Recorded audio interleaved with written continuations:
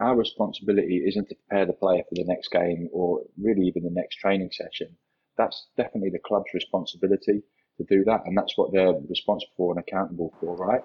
We're there to help the player prepare in the longer term for the rest of their career.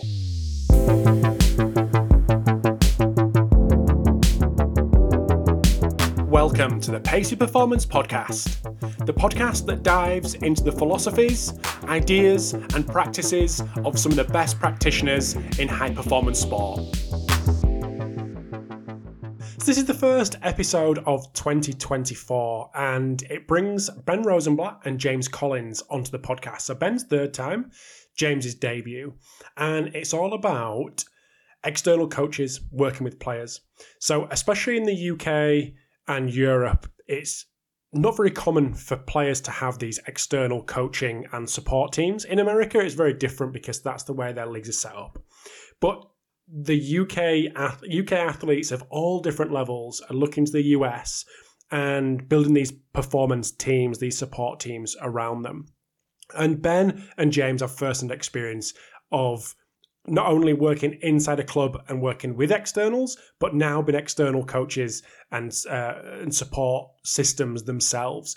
So we have a real dive into how you deal with this new phenomenon, especially new for here in the UK and Europe, how you maximize it, how you work with the coaches, with the team, with the coaches, with the player. It's a really interesting view of where support is going for elite athletes, but not just the top end, all the way down the pyramid. So a really interesting episode coming up with Ben and James. This episode of the Pacey Performance Podcast is sponsored by Team Builder. Team Builder is a software for performance coaches around the world. The Powerhouse platform increases efficiency, saves paper, and can handle any type of programming. It's the perfect fit for professional and academy teams, performance institutes, schools, and universities. Team Builder is full of tools that help coaches' needs. Multiple max tracking methods, 16 plus reports, evaluation testing, and goal setting, just to name a few. Coaches also have access to consultations with Team Builder's in-house sports scientist to help manage and analyse data. Head to teambuilder.com and sign up with promo code SPORTSMITH to start your 30-day free trial. Also sponsoring this episode is Play. Play is the leader in high-performance athletic floor and strength equipment globally. So with offices in the US, Australia and the UK, Play provides an end-to-end experience by collaborating with organisations through their own proprietary formula to create a world-class environment for coaches and athletes alike. Play's Achieve 18mm rubber and attack turf has been the cornerstone of training facilities for over a decade. With the addition of the new Icon X rack range, Play are once again set to elevate the industry. If you're interested in knowing more about Play, check out their website play.us, that's PLAE.us. So without further ado, over to the episode with Ben and James. Ben Rosenblatt and James Collins, welcome to the Pacey Performance Podcast. Thanks very much. It's so this is so incredible to be back. Thanks very much for having us. My pleasure. Thank you, Rob. No, my pleasure. Ben, this is your third time. I believe third, isn't it? Yeah. Yeah, that's it. Left foot, right foot, header. A hat trick, a seasoned pro, and I'm sure you've done many, James. So you're probably just as experienced as Ben on this one. But before we dive into the meat of the conversation, which I think is going to be really interesting for people, and a topic that I previously thought was just for that kind of higher end practitioner to deal with, but speaking to you guys, definitely not. So we'll get into that in a second. But just before we do, James, would you mind just giving us a bit of a brief intro to you? Yeah, I'd love to. Yeah, thanks for having me on, Rob. Debut today, so excited about that. So I'm a sports nutritionist by trade. I started with the UK Sports Institute back in 2006, at a similar time. That's where I actually met Ben there as well. So I started off with the EIS at the time, went in-house at Arsenal as head of nutrition for 7 seasons. Along the way, consulted with England with a really unsuccessful World Cup in 2014, with France marginally better in 2018, and also led the UEFA Nutrition Consensus recently as well. And currently I'm managing director of INTRA Performance Group, and we provide nutrition services to organisations, strategic support, historically Chelsea Football Club and some others, And then we also manage a portfolio of footballers and talent from Europe and the UK as well. Which is going to be the crux of the conversation. But before we do, over to you, Ben. Yeah, that was an intimidating start there, James. So my background is in strength and conditioning and physical performance. I got my PhD in sports biomechanics in 2013, looking at the transfer of training. And I've been working in intensive rehabilitation with Olympic sports, which is where I met James. Worked in Premier League Championship football, and led the physical performance of the Great Britain hockey team which is the first time we spoke in the build up to the Rio Olympics. Then went over to work, lead physical performance of the men's pathway for the FA, which is the second time we spoke for the last 7 years. And I guess similar to James, I've set up a company called 292 Performance, which aims to provide individuals with individual physical performance support. And so myself and James have partnered because we've got a real passion around delivering interdisciplinary work and connecting athletes, connecting different performance groups and services. And we recognise that we can do better work together than if we try to do things alone. This is nothing to do with the conversation we're going to have over the next 45 minutes, but I'm fascinated to know, because I've been through this process. I know I was drag kicking and screaming through it. Where's 292 come from? And James, get prepped because I'm coming for yours in a minute. Ben, where's 292 come from? 292 is the alphanumeric conversion of an ancient Hebrew word, which is ruach. And ruach is your life force, your spirit, and your energy. So that's what I stumbled across sort of late one night, trying to desperately think of a name for the company. That's so much better. Oh, you completely got me there. Yes, so much better than so much better than mine. James, what about you? Well, just so much thought's gone into that. I was looking for a word that described working in performance, our work within organizations, but then also potentially some of the strategies. At INTRA, we tried on a few. INTRA worked, just wanted it short, and to have the ability to add things on at a later date. And that's it. Basic. Mine's... How about you, Rob? Well, mine was trying to get... This is Sportsmith, of course. This is trying to get a word or a phrase that encompassed the kind of craft element of coaching. And then that was the Smith bit. And then it kind of, the rest did itself, like locksmith, blacksmith, wordsmith, all this kind of thing. So no way as deep as yours. No, but that really resonates with me. Because I feel that there's this huge debate in performance support around, is it a science or is it an art? And I think that's the kind of wrong spectrum to be viewing the work we do from. We're craftspeople. We have skills. We have trade skills. We've been trained in different areas, and we're aiming to deploy them to help people improve different aspects of their performance. So that's, in my mind, it's a trade. It's a craft. So that really, really resonates with me. Thank you for that. That's made me feel good rather than just plucking two names out of the air and sticking them together. But it's I think there's a brand called Tracksmith as well, which is for track apparel and things like that, track and field apparel. Anyway, as you both alluded to, the crux of the conversation will be around providing these performance solutions to individual athletes versus 99.9% of people come on and discuss what they're doing with an organisation. So I think this is really, really interesting from my perspective, because like I said in the little intro, this was always something that was come up a couple of times in podcasts, but it was always me thinking that it'd be like you guys at the FA, when you were there, you're dealing with that kind of thing. But having spoken to James the other day, that's just not the case. This is filtering down. This is lower league footballers looking for that individualized approach. So my first question is, across the whole spectrum, why are players at this point in time looking for that more individualized approach? I'll come to you first, James. Yeah, I think there's a bit of a backstory to this, Rob. And again, Ben, feel free to jump in. But, I think if we take football and other elite sports, a trend that we're starting to see, from our colleagues in the US, especially and across Europe, is that more individual athletes are starting to build their own individual support teams. It's happening within basketball. And Ben and I know within the experience of our own companies supporting golfers in the PGA and elite cricketers as well, that there are sports now trying to build their own performance team around the talent. Now, I think it's quite interesting that one of the things that we're looking into is that we've got a lot of the agencies and management that represent these talent also represent footballers, right? So we have footballers, we have musicians, we have elite athletes, all in one management team. And one of the things that we're experiencing, both Ben and I, is that we're having more agents come to us who have a bit more of a holistic view of a player's career, and they're wondering, actually, how can we prolong this career? And how can we make sure in my sport that we're doing as much as we can? So, for example, within football now, we're having more agents and more players coming through saying, look, I might have 5 or 6 moves in my career. How can I ensure that I'm at my optimal level within each move?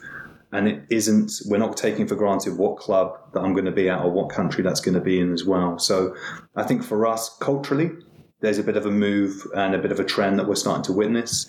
And I think for us personally, we're witnessing players just wanting a greater level of individual support to support and supplement what they're doing within the clubs as well. When did you first come across this, James? We onboarded our first individual player 4 years ago.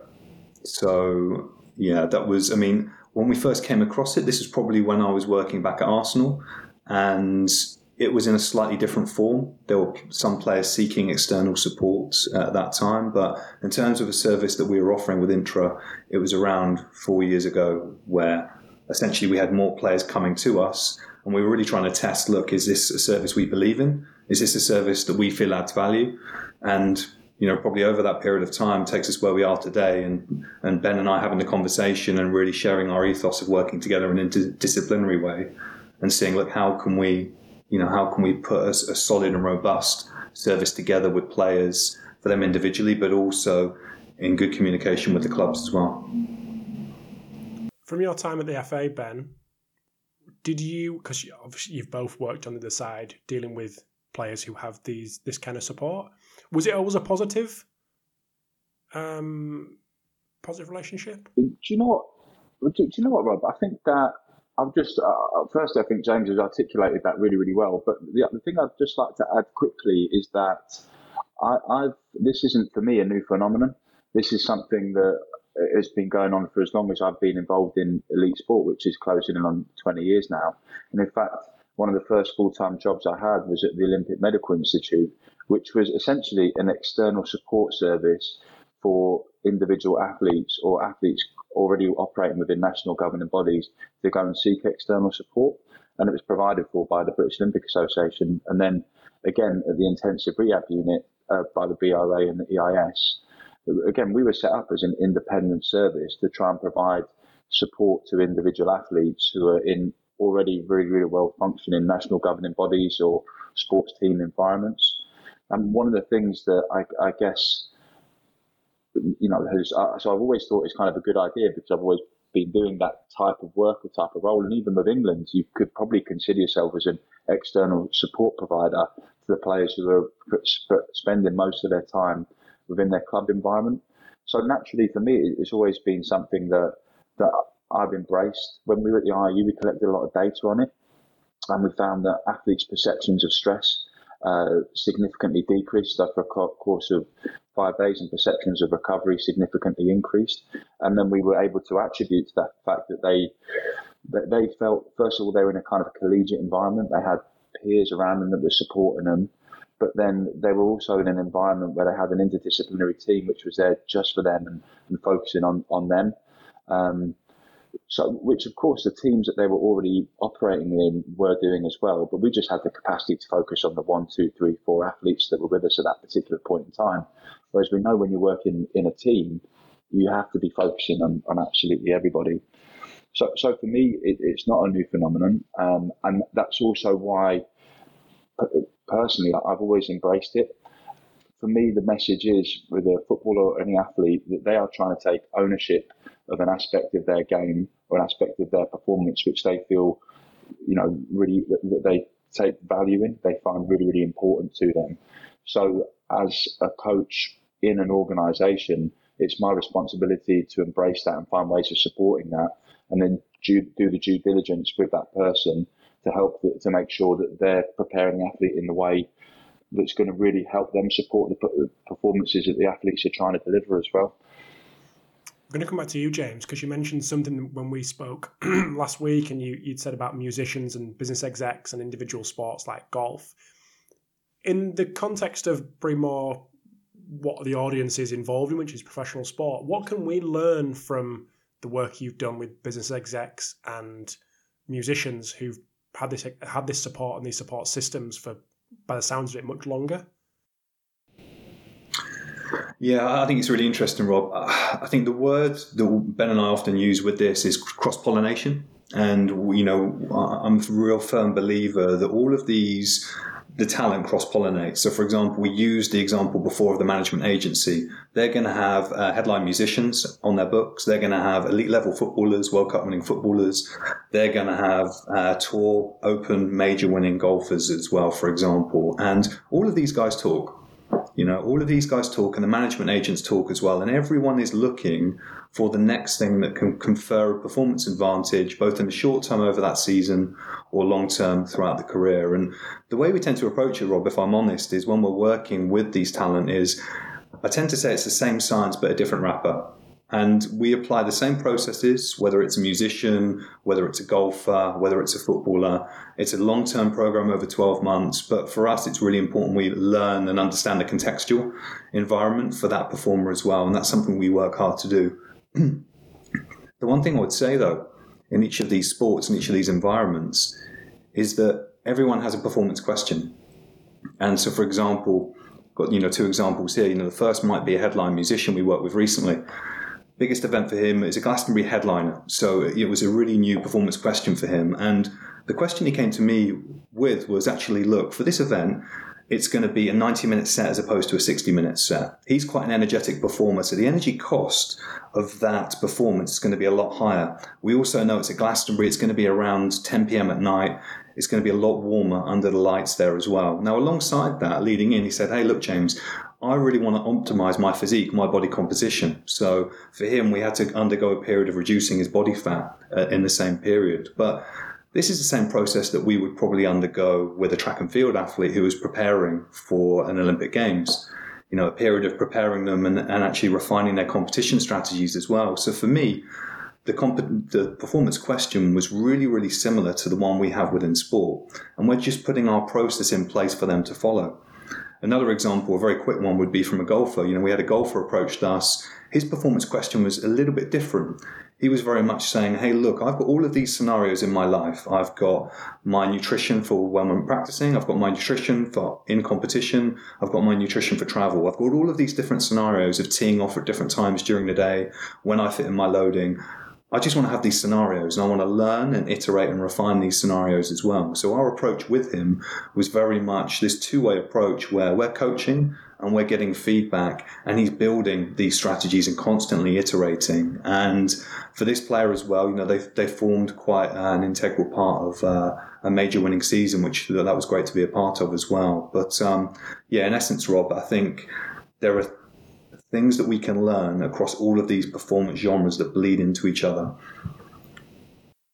Ben, just coming to you, I'd mentioned that in my perception was this was just higher end. But I guess the more we talk about it, the more I start thinking, the more appropriate it is for the lower end because they've got less staff, they've got less support generally. Yes, there's less money in it in terms of salary to go towards this kind of support, but it almost seems more set up for lower level when there is one S&C coach and two physios, or two physios, two S&C coaches, whatever it is. Would you agree on that? Yeah, 100%. And again, for those athletes, for those coaches out there who have worked and do work in lower league, you typically don't have the resources or the facilities that you'd like to be able to do the training or the activities that you want to do with the players. And they'll often have their own gym membership, or you'll be working with a local gym to arrange some sort of deal. And you're kind of rarely with them when they do their own gym sessions. So and inevitably they'll end up working with a trainer at the gym or something like that to get that additional support. Whereas I guess what we want to try and do is take the lessons that we've learned from working in these elite sport environments and provide that type of support, sort of support to those type of athletes. So again, they're already doing it. Let's refine what they're doing and help them answer those performance questions. And I think that, you know, the way that we're trying to view ourselves, and hopefully we're becoming viewed, is like an additional support network for the club or for the organisation, rather than just for the player as well. And I think that if it's done well, then that's what it can be. We're trying to view it as like a force multiplier. Because, like you say, it's going to be happening anyway, so you might as well join the dots in this. Let's try help. Let's try optimize, make things better. And I think, you know, the sporting landscape, not just within football, but across lots of different sports, people say it is changing. It has already changed, and we can either be at the forefront of that change and trying to optimize and do things which are generally going to be for the support of an athlete's career, or you can wait for the change to come slap you in the face and have to panic and respond to that. And I guess that's where we're trying to position ourselves, is we want to be right at the forefront of the changes that are already happening in the nature of elite sport, and we want to be there to support them. We'll definitely try. We'll keep this positive. But has there been any negative experiences that you've had when you've been on, well, both of you, when you've been on the other side of the fence working with externals, and anything that you've gone, now you're in this position on your side of the fence going, yeah, we just need to stay away from doing X, or let's not make sure we get sucked into doing Y. What do you think, Ben? Come to you in a minute, James. I think there's some obvious examples that you can kind of see within the media and stuff that would have popped up. So probably don't want to bring up individual cases because it's probably disrespectful to all the people involved. I would say that the most obvious cause of a lot of the friction points comes usually from a lack of communication. I know it's such a woolly thing to be able to say, so I'll be clear about what I mean by that. There's a mismatch in expectations between what the club feel is going to take place and what the player thinks and the independent support network feels is going to take place. So there's a mismatch of expectations both within the training of the day-to-day training environment and within, again, an athlete's sort of home environment. That's kind of a key one. And that's due to, is there clarity of how that's being communicated and the processes that are in place to be able to deliver that. And then the other one is sort of disagreement on philosophy. So I think we spoke last time when I was on the podcast about, does this particular club believe in strength training or do they not believe in strength training? Do they believe in carbs, not carbs, caffeine, not caffeine? So it will be those types of challenges or changes in the philosophy that are different. And I think when you put the player at the center of that, the player usually is fishing around and interested in knowledge. So they want to know how I can optimize myself, and they want credibility around that as well. So I want to know as an athlete how I can optimize myself and what the best way possible is. And I'll try and do something which aligns with my own personal values of how I see physical performance. And then similar, I want to find somebody who can credibly deliver that. Now, if a club is giving a message which doesn't align with the player's values, then it kind of detracts from some of the credibility that the athlete will view that club, that the lens the athlete will view that the club practitioners through. And similarly, they'll just go and seek the people around them that can provide them with the things that align with their values. I think it's complicated the way I've explained it, but it probably comes back to my first point, which is, and this is the experience we had with England as well, which is kind of owning the crap stuff. So what I mean by that is, if there is a point of friction, a difference in philosophy or difference in approach, the worst thing possible you can do is ignore it and swipe it under the carpet, because just like any problem in life, the moment you choose to ignore it, it exponentially grows, and it grows again, before it becomes catastrophic.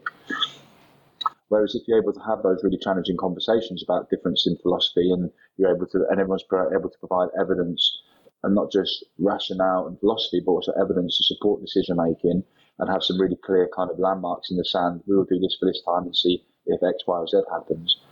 Then I think it gives you the opportunity to mitigate some of that conflict. Just before you dive in, James, and might be a quick one for Ben on follow-up.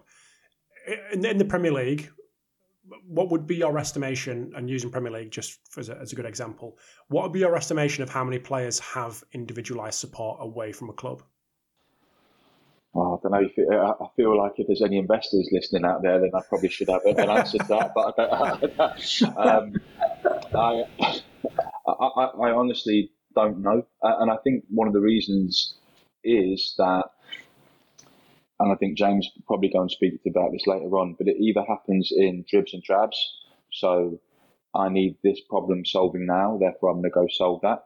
And often that isn't communicated between player and club.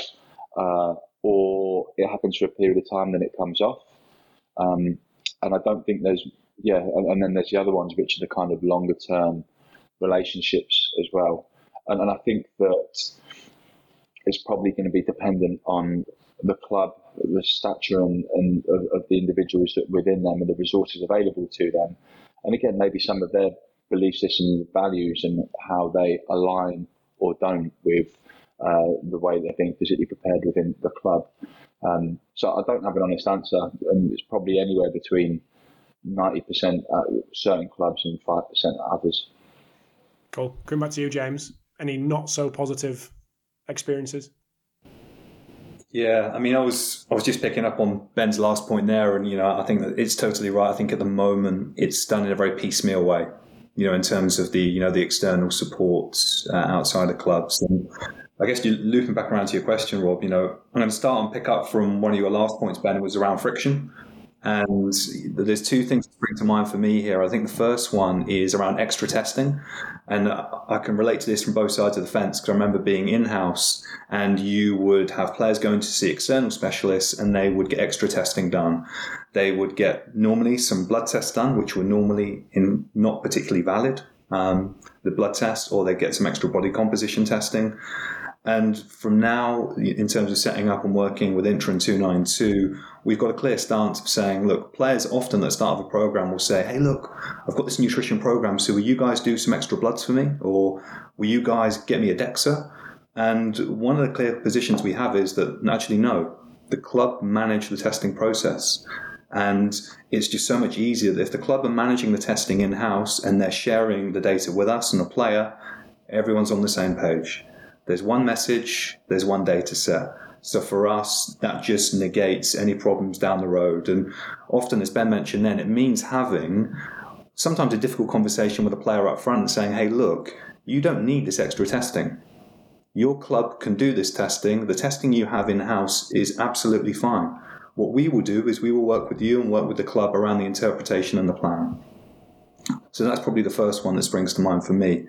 The second one, again, in terms of friction here, is managing the flow of information. And I think from a nutrition perspective, it's making sure we don't work in a silo, which can often happen from a nutritionist perspective. And one example, and this is a live one we have at the moment, actually, that typically what will happen is there's some work happening in-house with nutrition, maybe some body composition measurements. Now, often the easiest thing would be to do is to get the in-house nutritionist to speak to one of our team and to have a direct conversation.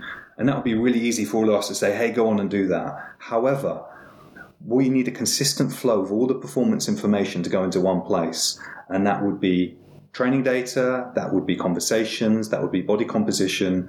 And that means that all of our team, from the nutrition side and the performance side, from INTRA and 292, everyone has access and everyone has the full context.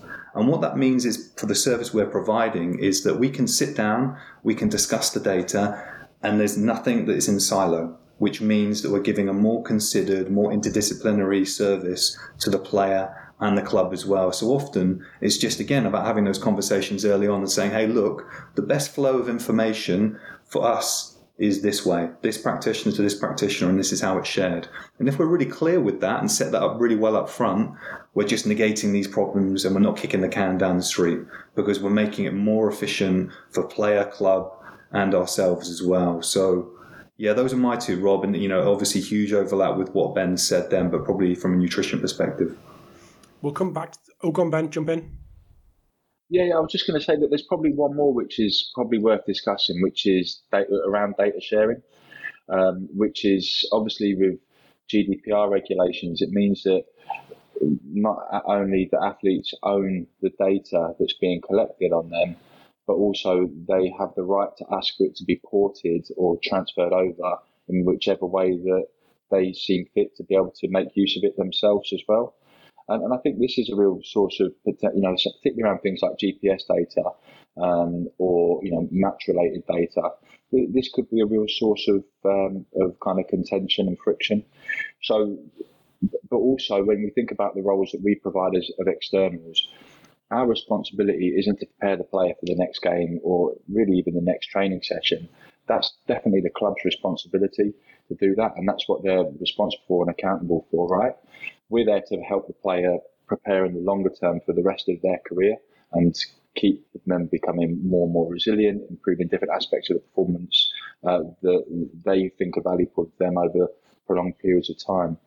So consequently, we know that the adaptations to training take place over longer periods of time. So we've got a really strong policy about how we use GPS data to say, we'll be reporting this back to you on a month-by-month basis to give you better solutions around your nutrition, around your recovery, around your sleep, and then to also measure the impact of the interventions that everyone is contributing to around specific aspects of your performance that you're working on, rather than saying, hey, listen, you've done too much or too little today, you need to do more or less tomorrow.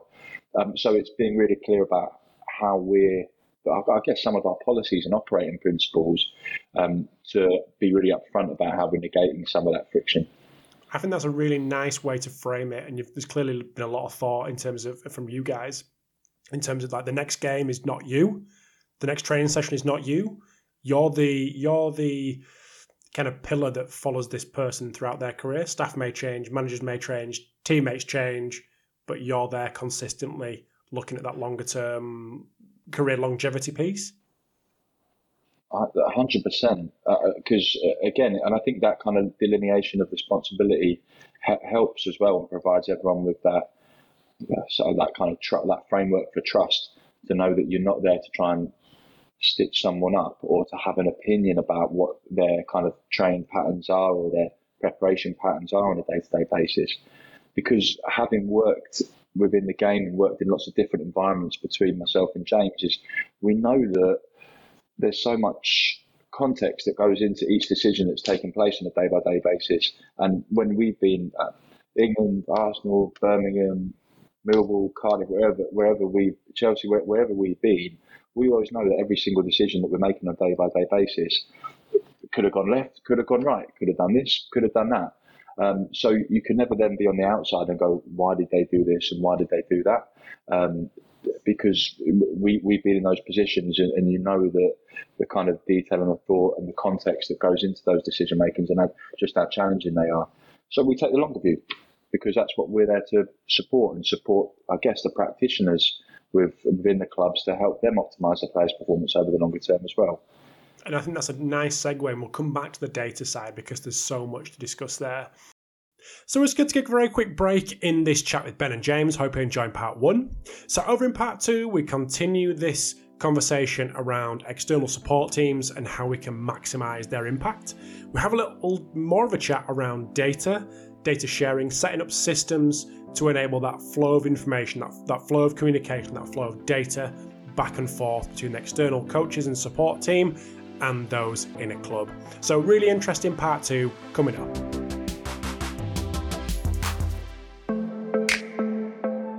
This episode of the Pacey Performance Podcast is sponsored by Vald.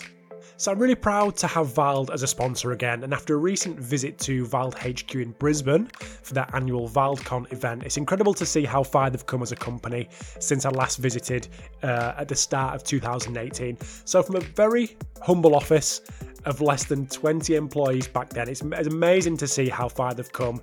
They now employ a global team of more than 200 that support clients across 100 countries, including many of the world's elite and professional sporting organisations. So an incredible rise to where they are now. So this is a huge testament to just the impact they're having across the industry with their innovation, but also continued commitment to support clients.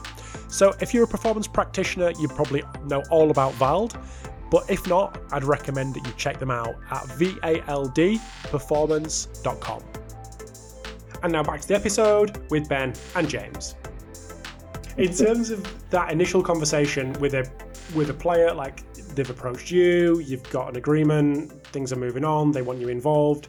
What's that first initial communication with the club or with the club practitioners to make sure that everyone understands where you fit and everyone is happy where the kind of club staff fit? What you said about communication being all fluffy and kind of up in the air, but what does that actually look like? I'll come to you, James, on that, and obviously get Ben's input as well.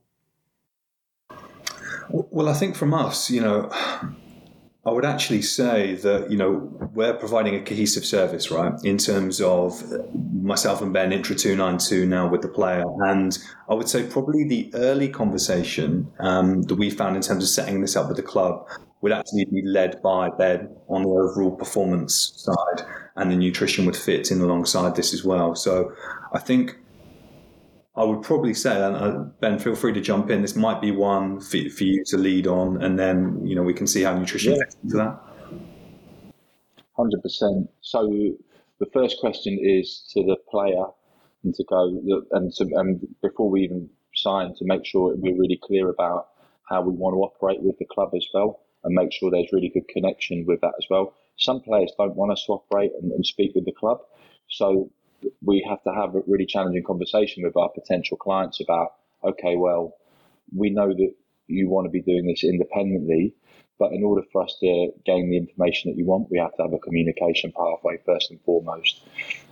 And secondly, in order to make sure that we're doing our due diligence, we have to give information back around what activities we're doing and why. So we understand that you don't want the club to have an influence on what we're doing, but we need to be really clear about what we're doing and share that really, really thoroughly so that they can make good decisions and help you. And with those players there, the approach we tend to take is saying what we want to try and do is actually build more trust and a better relationship between you and the club. So then we speak to them and we go, okay, well, hopefully we don't have that. If not, the first point of call is going, well, who's the best person to speak to at the club? And then you let them know that we're going to be calling them and having a conversation with them. So then we set up the conversation, be really, really clear about what we're being asked to do. So what the expectations of the player, what the goals are of the player, and what their kind of long-term aspirations in, and why they've asked us for support. The next step from that is making sure that aligns with and having a really good performance conversation and talking training, talking nutrition, because these are the things that are the best things to chat about, like how do you do things, what can we do to support, what do you see? So having a kind of quite a collegiate conversation there. And then also the next stage is how our processes work. So how would you like us to communicate with you? This is how we operate, and and being really clear about our operating principles, how frequently we'll be working with the player, how frequently we'll be communicating with them, how we'll be doing that, the data conversation we've had. We've got a social media policy as well, so they make sure they know that we're not going to be posting any interaction that goes on social media, and won't be using it for our individual marketing purposes, and being clear about how that relationship works as well. And then leaving the conversation with some clarity around what our next steps are together and how they'd like to see us working. And most of those conversations are actually really, really positive, and the best clubs and organisations we work with have got their own really strong policy and ways of working around that, which are really collegiate and want to find a way of embracing this. And then there's other clubs that aren't, and we have to try and stick really strongly to that. And that's why we've got these really strong principles and ways of operating in place, so that we feel at the very, very least we're doing the right thing, and we can operate in a way which is ultimately going to be the best for the athlete and their performance. Just thinking, if you've got Is that clear? Yeah, no, absolutely. If you've got just me thinking now, if you've got a squad of 25 and you're at X Champions League club, each player could potentially have someone different So how is that viewed from the internal staff? Because that's obviously extra workload, not to manage the externals, but at least keep communication going and understand what's going on. So they're not only understanding what's going on from players, they've got potentially these numerous externals. How do you ensure that is this as seamless as it possibly can be without becoming overwhelming from an internal staff perspective? That's a great question, and that's actually come up a few times. Our operating principles are: how do you want to receive information, and when? Is it a WhatsApp group with the world and their wife in it, and everyone's in, and we just constantly just popping updates through there, and some of those WhatsApp groups are one-way traffic, which is like, this is a way that the 292 are sharing information with the club rather than the other way around? Or do we want to have a chat on a monthly basis or every couple of months, just about how things are progressing? We really hope, actually, our aspiration is that we recognise that there are players who want this type of support, and we also recognise, for example, when players go on loan moves from a big club to a lower resource club, that a lot of the times these organisations, these clubs, want the players to have more bespoke and individualised strength and conditioning, physical performance, nutrition support, and they might not be able to have that within the club that they're going to on loan. So our aspiration is that actually that the clubs are recommending players to us, or even buying some of our services, to be able to be an extension of their team when they have some of their big assets or their potentially big assets going to be into a League One or a Championship club to develop. So I guess that's how we view it. Like, it's really challenging. We completely understand that. So what works best for you, and how can we make it as frictionless and seamless as possible? With the overall aim of making sure that we're such a valued member of this kind of broader support team that there's an investment from the organisation. I was actually thinking when we first started, is there a possibility that at some point you are an extension of the club versus being brought in by the player? And while you've been talking of how could that work, but clearly that could work when loan moves happen. In terms of nutrition, that's quite a nice one, because it seems an obvious potential resource drop if someone's going from Premier League to League One or Championship to League Two, whatever it is. How would you then step in and help that situation? Well, there's a couple of interesting points that Ben's just touched on there. And, one recent example was around the provision around loans, for example. So over the last 4 or 5 years, INTRA as an organisation, we provided the practitioners for Champions League level club in-house. So the practitioners were in there. And loans is a department that are typically underserviced, right? And the one thing we found was we went from having no nutrition support for loans within the department to increasing the touch points to monthly with the loans players. Now, with a big group, I think we know that still isn't enough. So, for us at the moment, as Ben mentioned, our service, we're able to provide this trusted extension to players when they are on loan and they are needing more support that the club may not have the infrastructure in-house. So I think that's one really important area that we would help and support. And from a nutrition perspective as well, we're obviously having conversations with the teams internally. I think the really important point that Ben mentioned is part of the sign-up process here, all of our programs are long-term. So when we sign a player, we sign them for 12 months. And the reason we do that is to provide continuity for the player, continuity for the staff, continuity for the club. And what that encourages, it gives everyone confidence, because it means that firstly, the player is entering into a body of work over the 12 months. So they're invested within that. It also means for myself and Ben, the team, we have confidence that we're on board for 12 months and we have time to work with the player. However, we can also challenge the player without the fear of it being a short-term contract and them not liking it. So this really works for both ways. And the other way that we protect ourselves with this, Rob, and this is really important, is we have long-term contracts with all of the clients.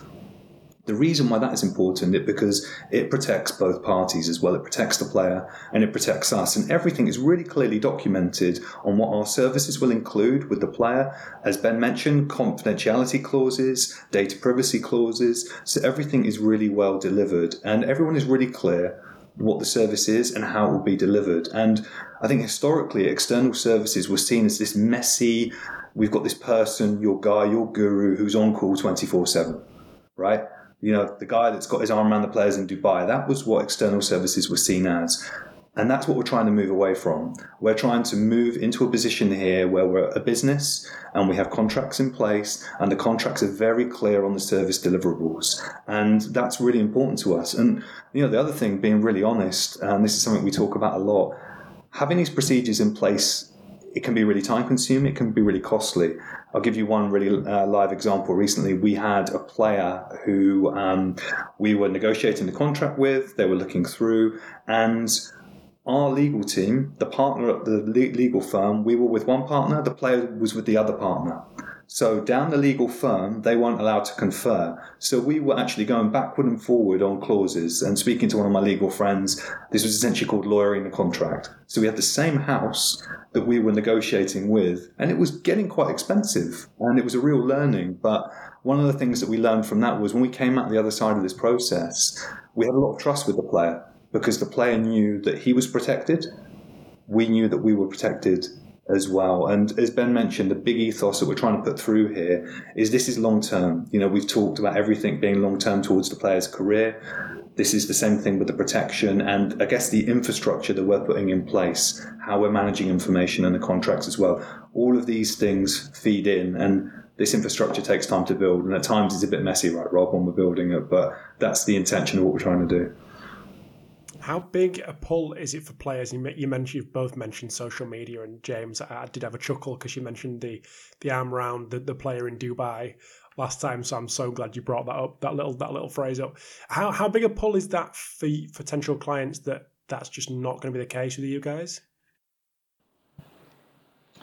You know what? Actually, go on, James. Yeah, no, I was going to say it's a really easy one for us, Rob. On nearly every occasion, I'd say players, but I'd also broaden this out now to the musicians, you know, the golfers, the other athletes.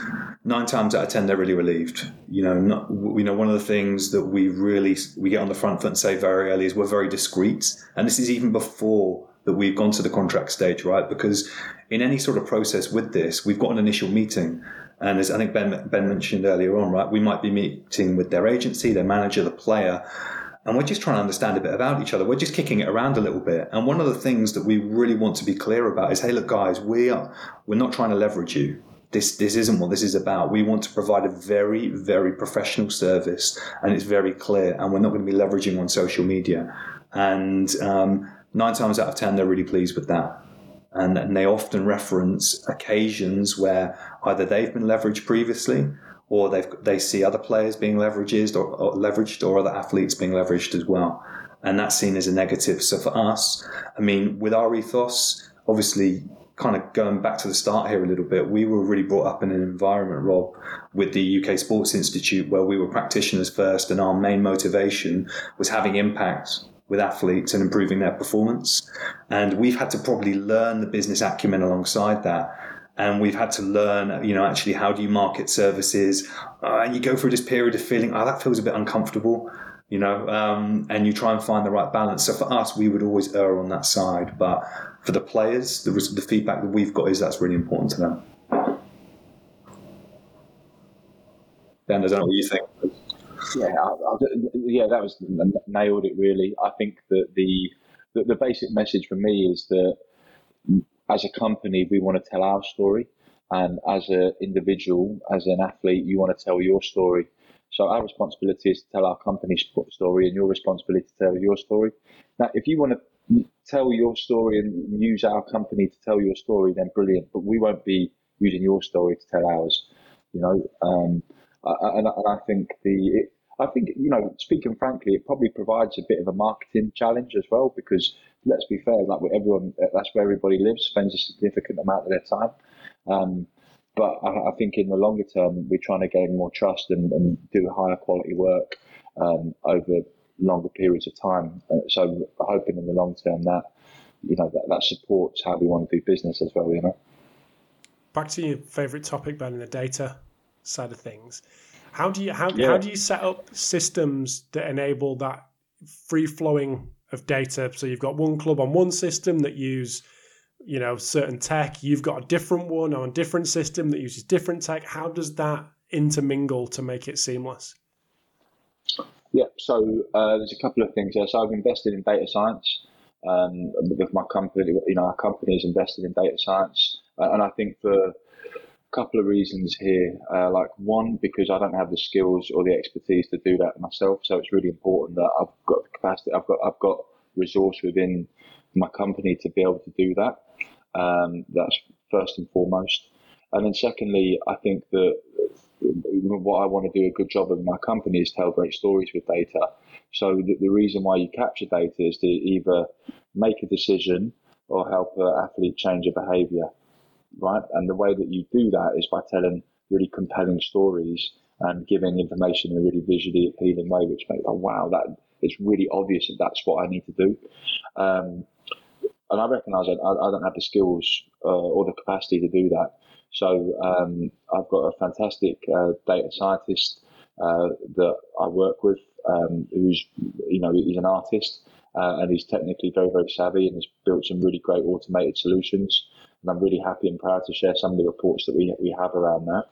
And then we also use Breakaway Performance or Breakaway Data, who are a company that essentially specialise in putting athletes' data in their own hands. And they've got the resource, the legal framework, and the infrastructure to be able to essentially build the data connections. And I use the data that we connect to be able to visualize it in the way that I want to visualize it. I guess it's understanding the limitations of what you can and can't do, and then outsourcing to support those areas. Sorry, you may have said this in there, and this is me being daft, but the data that you collect on your end, is that been integrated within the club, or is that with the club systems, or is that sitting separate, but the club can access it should they want to? Sit separate, but the way I look, it sits separate, but the club can access it. And that's where we share as a policy, we share absolutely everything, both in terms of the raw data and the reports. And obviously, it's the athlete's data, so it's with their permission we share it. And that is, but that's part of the onboarding process as well. So that's first and foremost. And if they've got any systems, if the club have got a system or the organisation have got systems they want us to connect to, then it's easy enough for us to do that. But like I said, it's kind of on the request of the player because it's the player's information and data. I was going to ask this early on, and I'm disappointed that it's taken this long to come back to it. But when there's a different philosophy, and I suppose this comes back to the data, this comes to the use of tech. If there is different philosophies, how do you manage that? There could be one philosophy might be player because he's had something before. There could be a philosophy from you because that's what you believe in. You've got a club. How does that all be pulled together to move things forward? Do you know what? It's actually a problem that I've been. That was a curtain. Wow. That's actually a problem that I've been trying to solve for all my career. If you look at all the environments that I've been, most of the environments that I've spent the majority of my career in, it's been in the place where we're providing additional different types of services for support to the daily training environment. So that conflict, I guess, is something that I've grown up with. The way that I approach it is that it's my way or it's the highway. No, I'm absolutely not joking there. But the way I try to approach it is that we try to collect data and evidence is really, really important. We try and understand the why, like what are the differences. And then the other thing is I'm much more precious and care about the outcome than I do about the process. So forget about everything else. What's the thing that you are trying to change, that this athlete is trying to change? Like what absolutely is it, regardless of anything else, regardless of what we believe in? What's it trying to change? What evidence have we got that is going to help us make the decision about what the most appropriate methods or tools are for making that change? and then how do you present in that in a way that's going to be best understandable to the athlete and the additional stakeholders, and then giving everyone an opportunity to contribute to that problem as well. But I think if you frame the problem in terms of an outcome, and then with evidence, then hey, listen, if we're doing a squat or a lunge or we're jumping, it doesn't really matter as long as we're getting the adaptation we're looking for. So it's an adaptation-based approach rather than a process-based approach.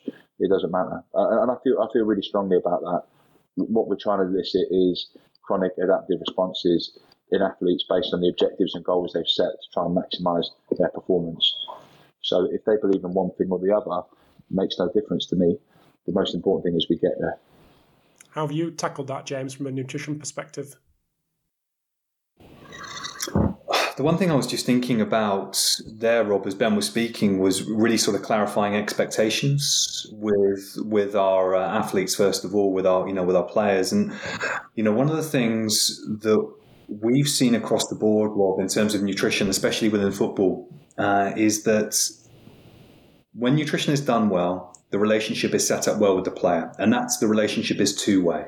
So we're working with the player to provide the strategies, but we also need information back from the player to help refine the strategies. And it's really important the player understands straight away that the process is iterative. So what we've tended to find, especially early on with nutrition, is that sometimes the player's stance initially would be passive. And what I mean by this is they'd expect you to give them a plan for match day or a plan for training. Whether they followed it or not, we wouldn't know. It would just disappear, right? The plan was there. But we try and stress quite heavily at the start that this is a two-way process. And actually, to get the most from nutrition, the player needs to buy into this, as well. And I think this is one of the big challenges also, Rob, that's reflected within club and outside of club as well, sitting on both sides of the fence here previously, is that, within nutrition, there's a real balancing act within the club of how much you provide for the player, and at times how much the player does for themselves. A classic example for this might be plating up food. Now, should the club be plating up food for the player all the time, or is there times where the player should be plating up their own food, making a recovery drink, or organising their supplements? Now, there's an argument, I believe, to say there are times that we need to stress test the player's competencies. And what I mean by that is, not all the time, but at certain times, are we just checking that these basic competencies that the player can evidence themselves? And I use that word evidence because it's really important, because we need to be building evidence that the player's competencies are improving season on season. And the reason why this is important is, especially within the international game, that when we're talking about England, we're talking about France, we're talking about very heavily resourced performance of national federations. So it will often mean that with good communication, strategies can transfer from club to country, back and forth, relatively seamlessly. However, when we've got some of our top performing players here and they're going to other countries who might not have the infrastructure around nutrition, it means the player has to step forward. They have to take ownership for what they're doing. Otherwise, it falls down. So that for us is really important. Having that conversation earlier on with the player around expectations. At times, maybe having this conversation with the club or national team as well. But we're kind of looping back here to the start of the conversation, Rob, as well. And if we're looking at some of the other athletes, if we're looking at golfers that are on the PGA Tour, if we're looking at cricketers maybe playing in the IPL, they're having to manage a lot of these strategies for themselves. So it's back to this word we've used a few times, ownership. This is really important for us, that we, at the start of the process, are really clear with the player and they understand that to get the most from this, they have to take ownership. And like Ben was saying, we work really hard for them to understand why they're doing things. And we like to really test and check and build evidence around that. And I guess there's a second point for me, Rob, as well. I won't go on too long with this point, but, we really believe in a deeper dive around nutrition as well. And this really starts from the first meeting, the first consultation. And it's really good for us to visit the player's home, to have a video call with the player in their home environment, because often the relationship changes. Sometimes when you're in a club and you've got the kit on and everything is in a controlled environment, you have one insight into a player. often for us, we're trying to see the real 360 as well. What's happening in the time the player's away from the training ground? And there are some clubs doing this as well, and that's really great. For us, we're really trying to understand what's going on in the home environment as well, and to really see where these gaps are with what they're applying. How are they executing these nutrition strategies? Is their partner providing support for this? Do they have family living in-house? Do they have a chef? Do they have meal delivery? Where is this implementation falling down? And this kind of brings me full circle to the last point, really, Rob. And for us, it's about really taking a deep dive across a player's nutrition, because the one thing that we found with our work with UEFA is probably the biggest take-home action point from that consensus is that players' fueling doesn't match their demands for the day. So what we typically tend to find is when a player is preparing or recovering from a match, they tend to underfuel. So that's suboptimal, obviously, for their performance recovery, their capacity within match play. On the other side of the coin, though, on days where the training volume is lower, players tend to overeat. So what we have is this middle ground of habits that players tend to form with their nutrition. And our role as practitioners is really trying to manipulate their behavior and get them to understand how they should marry their nutrition to the different loading and different objectives for the day. And when they do that, the results that we see are twofold, right? We see changes in body composition that are favorable, reductions in body fat, maintenance of lean mass, but we also see an increase in capacity during matches as well, again, that we can track the data that we're getting through as well. So I think for us, it starts with the why. There's a deeper dive here, and there's also challenging conversations along the way, right? Perfect. I think that's a nice little place to bring this to an end. But thank you very much, guys. Really appreciate it. Have you both got websites that people can check out and understand more about what you do? Guessing you do. Gosh, you do. Yeah, 292performance.com. James, what's yours? INTRAperformancegroup.com. Love that. And social media, I know it's not a thing. You're not going to be seen in Dubai with various different players. Maybe you are. Maybe. But you've both got Instagram, Twitter. People can find you there. Yeah, 100%. Yeah, I'm not madly active, but James is at it all the time now. as you can probably tell, absolutely. My handle is James Collins PN on both, but not massively active, but it's there. Perfect. Right, guys, I'm going to let you go, but have a great Christmas. Thank you very much for coming on. Really appreciate the last hour, and look forward to seeing where this develops, seeing you guys and the business develop, and look forward to chatting to you soon.